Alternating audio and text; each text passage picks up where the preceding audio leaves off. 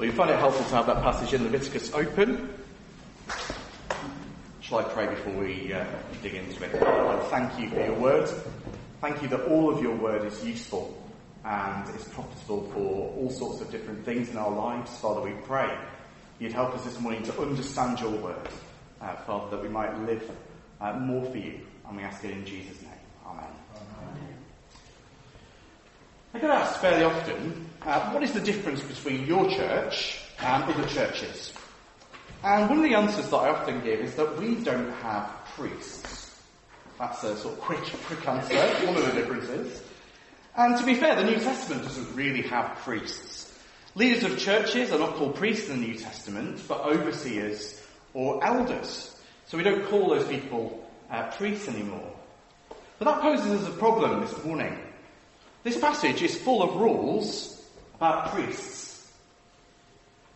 If there are no priests, then surely these rules are irrelevant. Let's get the Tipp-Ex out, and then we can all go home.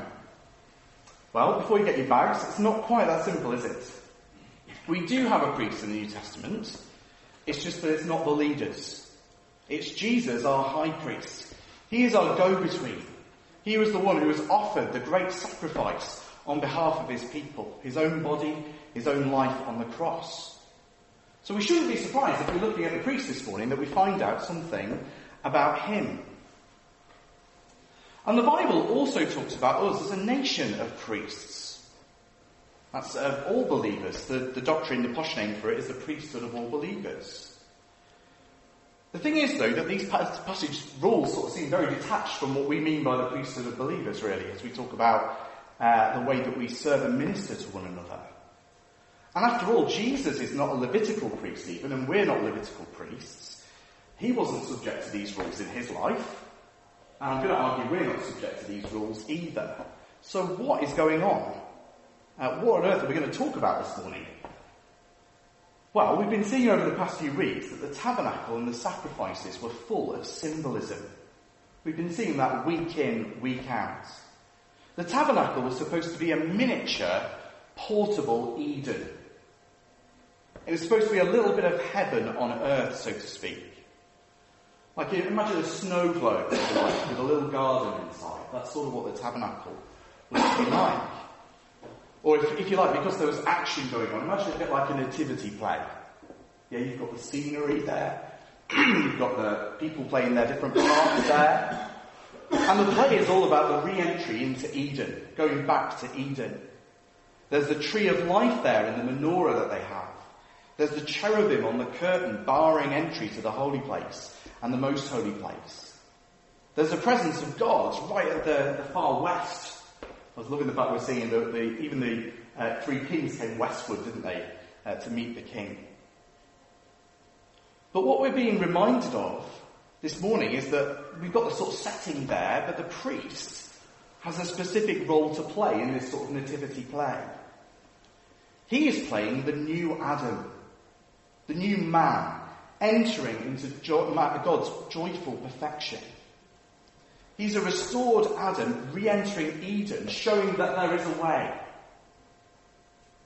And he plays a part in the picture that God is giving him as a way to approach him. And the way will be ultimately fulfilled in Jesus, both our great high priest and true second Adam.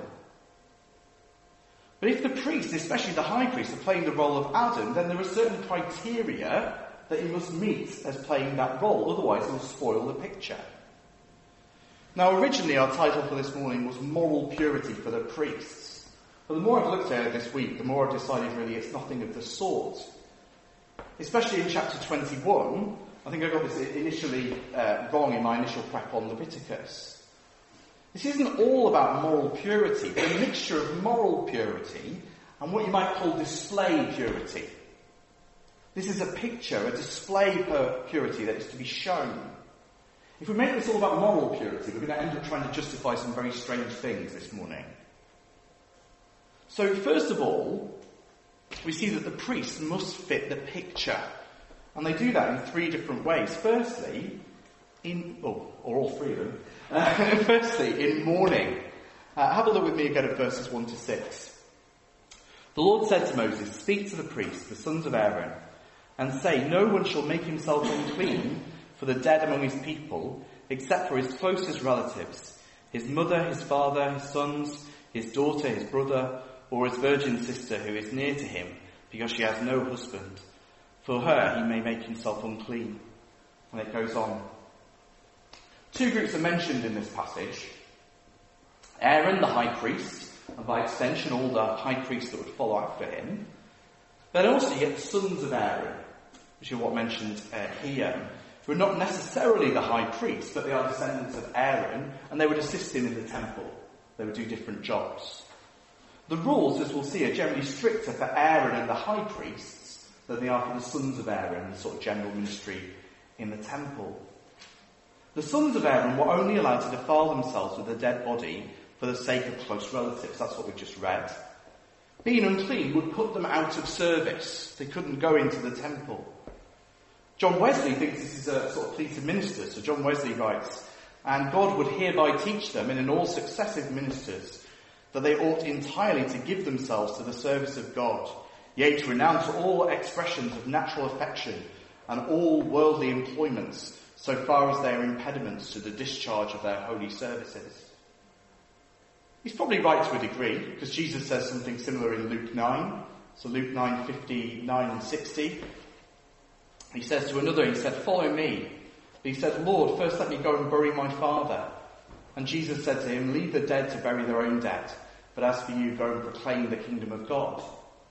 So I think there's some truth there. There's definitely truth in Jesus' quotes, isn't there? There's total truth in Jesus' quotes. Whether we're in paid ministry or not, we should be totally devoted to the Lord. That's true. But I think that there's more to it going on than just that, because it seems a bit of a random example to give, doesn't it? Of just a mourning situation. So can you see this is more than just sort of moral purity, it's a sort of display purity that we're being told about. So it's not virtuous per se to just go to family funerals. That's not what it's sort of saying as our application. And there are plenty of other things that could make a priest unclean. Why aren't they mentioned here? Well, there are other things that we could take that could take him away from service. But the clue is that here we're told that it's mourning. It's the act of sort of mourning that's making him unclean. And we're told how they are to mourn. For the sons of Aaron, it's quite general. They're told they can mourn, but not like pagans. That's what it's talking about in verse 5, about them not making bald patches on their heads and shaving off parts of their beards. Apparently in those days, you could sort of, if you were mourning, you would do these sort of crazy things with your hair, and you'd sort of cut yourself and all sorts of things. That was the pagan way. The general priests are allowed to mourn, just not in the ways of the nations around them. But for the high priests, it was really quite strict. So have a look at verse 11. "He shall not go into any dead bodies, nor make himself unclean, even for his father or his mother." So for the high priest, no funerals except for possibly his wife. This is one of those ones where the commentaries say, it doesn't mention his wife, so it's probably obvious that he could, or it's obvious that he couldn't. You decide. But no funerals for anyone, really. Verse 12 tells us that he couldn't even leave the tabernacle if he was on duty. He couldn't take the holy anointing oil out into the unclean world, even to go to a funeral if someone had died. We see throughout Leviticus, the holy must not come into contact with the unclean. So he can't go out with this holy oil on his head. Verse 10, he couldn't even do the normal Israelite mourning rituals, which were normally tearing your clothes and letting your hair loose. You'll see that throughout the Bible, that people do that all the time. But the high priest couldn't do that. His hair and his clothes were set apart for God, yes, they're both mentioned in the verse before. And they weren't for him to do what he wanted. But what's so bad about mourning in the tabernacle? Well, remember what the picture is. The tabernacle is the new Eden. The tabernacle is a picture of the new creation, where, Revelation 21:4, he will wipe away every tear from their eyes, and death shall be no more, neither shall there be mourning, nor crying, nor pain any more, for the former things have passed away. You can't have mourning in the tabernacle because it's supposed to be a joyful picture of a world with no death or mourning. Only death in the tabernacle really was the death of the sacrifices, and they were the sacrifices that made it possible. The tabernacle was supposed to be a joyful place. It's supposed to be a picture of heaven, if you like. That's why you get psalms like Psalm 100, verse 4, enter his gates with thanksgiving and his courts with praise. Give thanks to him, bless his name. If you had your new Adam coming in and mourning, that would spoil the picture, wouldn't it? Or if your new Adam kept showing up at funerals, that would spoil the picture, wouldn't it? So he was to be totally devoted to God. Yes, that is part of what's going on. But he was also to play his part in the picture, in the play. Next up in the picture is marriage. Now, why would it be important that the new Adam would have a wife of reputable character in this new Eden? Yeah, well, if you think about it, Eve didn't turn out so well, did she, really, for Adam? And again, we get this mixture of moral purity and displayed purity. Have a look at verses 7 to 9. They shall not marry a prostitute or a woman who has been defiled. Neither shall they marry a woman divorced from her husband, for the priest is holy to God. And it goes on, verse 9. And the daughter of any priest, if she profanes herself by whoring, profanes her father, she shall be burnt with fire. For the sons of Aaron, they were not to marry prostitutes or women of questionable sexual reputation or divorcees. The first two groups having abused the gift of sex that God has given to us. The second having broken the marriage bond between them and their husband. Now this verges more towards the moral side of things. There are similar commandments given in the New Testament. Though divorce is not always morally wrong, but it is always a sadness, and it is always a break in God's marriage pattern. The fact that this is more on the moral side on the things is reinforced by the fact that they're told not to allow their daughters into prostitution, with very severe penalties if they do. Remember that, as we've seen, pagan temples... Excuse me. That's why I put one down here, I just left it. Remember, it was pagan temples that did prostitutes. God's temple was not to do prostitutes or anything like that. So the penalties are very harsh. The high priest, though, he has a mixture of moral practices and symbolic. Have a look down at verse 13. And he shall take a wife in her virginity, a widow or a divorced woman, or a woman who has been defiled, or a prostitute. These he shall not marry, but he shall take as a wife a virgin of his own people, that he may not profane his offspring among his people, for I am the Lord who sanctifies him. He's given the same moral restrictions as the other sons of Aaron, but on top of that, he can't marry a widow, and he must marry a virgin. Now, practically, that seems to be linked to this idea of offspring. If he married a widow or someone who'd been sexually active before marriage, there would be no way to guarantee that the first son and next high priest would definitely be his own son. But it's not saying that there's anything morally superior in avoiding marrying widows or insisting on marrying a virgin. People make mistakes in life, and to write them off like that is not morally superior. It displays a lack of grace, really, when we think that we come to Christ often as adults. Again, though, this is symbolic. It adds to the image of innocence and purity that we find in Eden. A pure, spotless bride, like we'll find in the new Eden.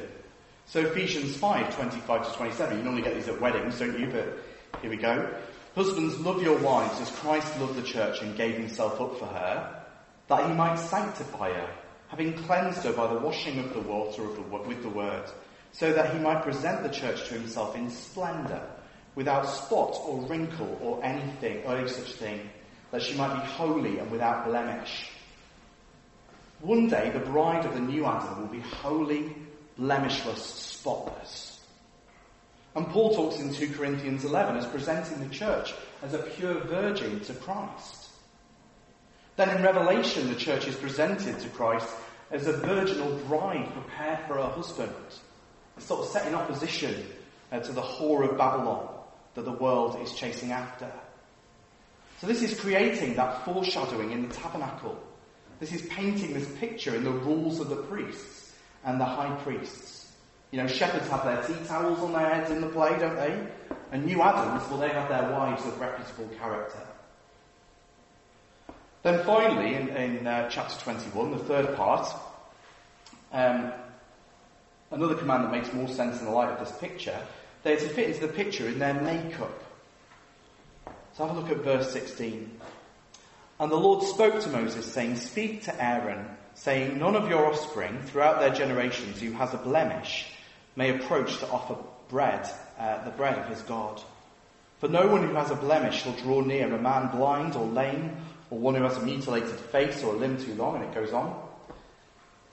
Now this is where, if we say this is all about morality, we get into real trouble. There is absolutely nothing immoral about being disabled, nor does it make you inferior to other people. You can see in this passage with regard to the provisions that they were given. Actually, they were given the same provisions as the rest of the priests, without actually being required to serve in the tabernacle.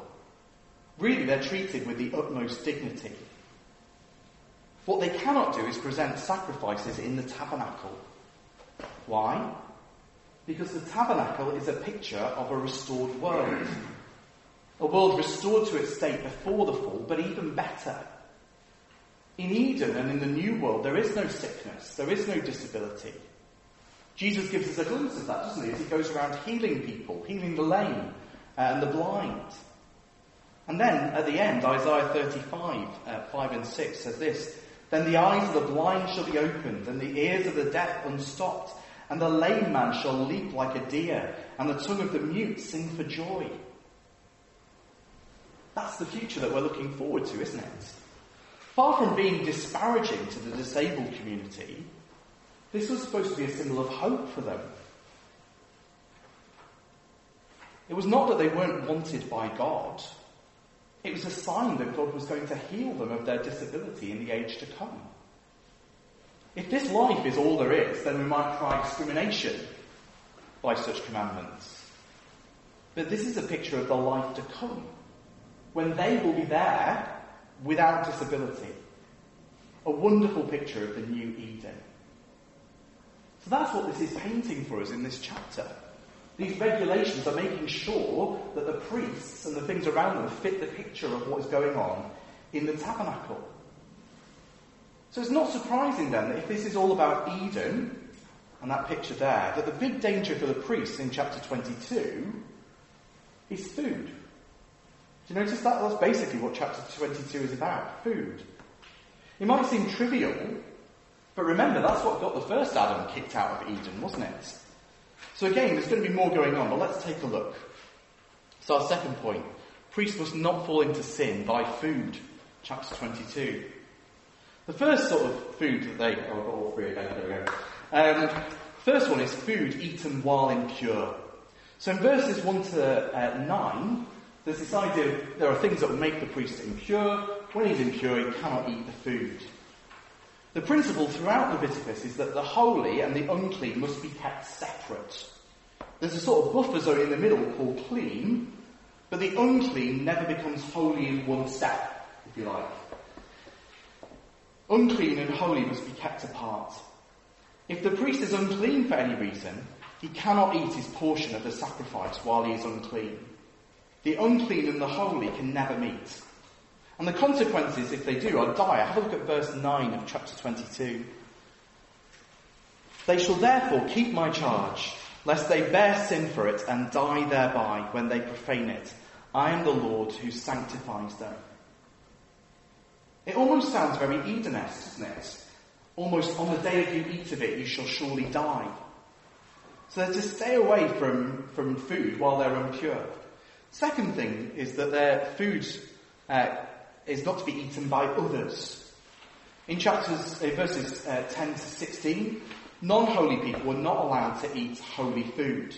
So no foreign guests, no hired servants, only the priests and their families. Interestingly, the slaves here are accounted part of the family while they were slaves. They're treated as part of the high priest's family. They get to eat of the priestly food. Again, slavery is not great. We keep meeting it, don't we, in Leviticus. But Israelite slavery was a bit different. It was debt slavery. People sold themselves into slavery. And the laws in Leviticus we've been seeing are actually there to protect them. There have always been abuses of those things, whatever the law. But the law is always kind to slaves. I mean, after all, they were slaves in Egypt, weren't they? But the food was there for the priest's living. It was to be enough to feed him and his family and all who were dependent on him for sustenance, including any daughters who'd come back into the family home after divorce or bereavement. But it was only his family. He wasn't to extend it to anybody else. They were not set apart like the sons of Aaron were. And you can almost imagine it like playing out like the expenses scandal. Do you know what I mean? Using God's food to sort of pay hired servants or impress foreign visitors. The priests were not allowed were not to allow access to this food to anybody else. And if anyone else who was not supposed to eat it did eat it accidentally, there is a sacrifice here. It's not named specifically, but its form shows it was the guilt offering or compensation offering from week 1, compensating the Lord specifically against him and his house. So it's bad, but sacrifice is given as the solution. And then finally, they weren't allowed food to be accepted where it shouldn't be. The final temptation for the priests was to accept dodgy sacrifices. It happened in Israel's history, so Malachi 1 verse 8. When you offer blind animals in sacrifice, is that not evil? And when you offer those that are lame or sick, is that not evil? Present that to your governor. Will he accept you or show you favour, says the Lord of hosts? For the priests, it must have been a temptation. If you think about this as food. I mean, a blind lamb, I imagine, I don't know, a blind lamb tastes as good as a fully sighted one. Yeah? It's possible also that they took backhanders at points through Israel's history, bribes, so that people could offer the worst animals that they had and keep the best ones to breed. Because you'd think that would make sense, wouldn't you? So they took bribes at other points, but this is saying no, they're not allowed to be offered. As the priests were the holy ones in the human realm, so the sacrificial animals were to be the holy ones of the animal realm. If animals were coming into Eden, if you like, they were to come in blemishless or not at all. They were to be a picture of the perfect blemishless sacrifice needed to re-enter Eden. However tasty they looked, they were not to be offered, otherwise the picture would be spoiled. There's a couple of interesting additions that we get on top of the sort of regulations that you get for the priests. It couldn't be a foreign-born animal, in verse 25. Only an Israelite sheep or goat will do. They could only be offered on the 8th day or later. They had to be healthy enough to survive a week. They couldn't be offered on the same day as their mother. That seems to be a pagan practice, common at the time, thinking that it made the sacrifice extra powerful. It was to be a blemishless sacrifice. So the picture here really is of a blemishless sacrifice, as well as a blemishless priest.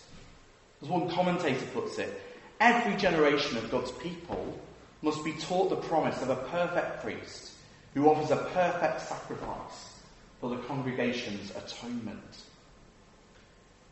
So this is not just to be viewed as a lamb chop for the priest, it's a picture of Jesus Christ, the ultimate spotless sacrifice that cleanses us from all sin. In the play, there is to be a blemishless priest offering a blemishless sacrifice. And the priests in Moses' day and onward were not to spoil this picture. Now finally, and more briefly, one important point that we've missed as we've gone through.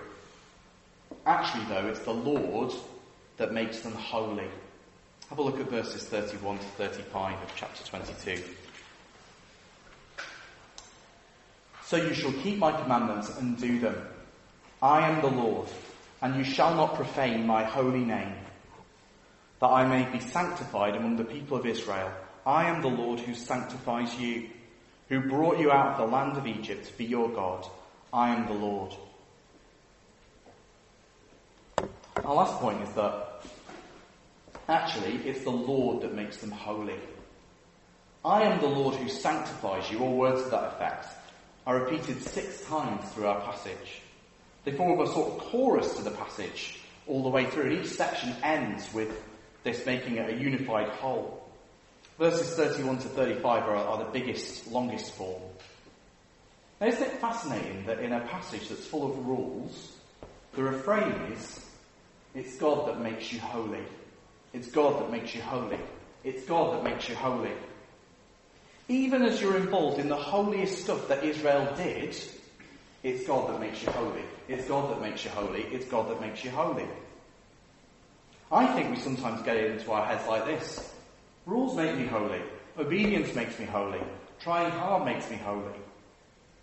But even here in Leviticus, a book renowned for its rules, it's God who makes us holy.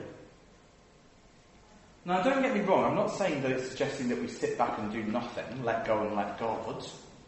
Indeed, we were told last time, what we be holy, for I am holy. But what it means is, it's not about the priests making themselves holy for God. You know, marry the right person, mourn the right way, don't break the rules, and you'll be holy. No. This is not some vending machine, put in works, holiness comes out. Remember last week, holiness has to do with the character of your God. It's about being close to Him and resembling Him. The reason they are to do this, to play this part, is not to make themselves holy, but because God makes them holy. He's brought them into relationship with Him. They've not worked their way up into a relationship with Him. And ultimately, it is God being with them that sets them apart as holy and changes them on the inside. I don't know if you ever see old couples sort of sat down in the streets. I do, not in the streets, but on a bench somewhere in the road. And I don't know if I sometimes think, if you look at them, they look really alike. I don't know if you find that. I find that couples over time, somehow they start to look more and more alike. I've often wondered what it is. But certainly characters can often get closer to each other, can't you? As you get older and you spend a lot of time with someone. Actually, if you love someone, you start to become a bit like them, don't you? If you spend all that time with them. Well, that's still the case today, really. That's the way it works. It's as we spend time with our God, as we love Him more, that actually our character starts to change. We know that we're saved by grace, but actually I'm going to go off my notes for a second. We know that we're saved by grace, but actually we're rescued by grace as well. We're sanctified by grace. Yeah, so it's actually as we spend time with our God, rules can be helpful sometimes. But if you make it all about rules, then really we've misunderstood what the gospel is about.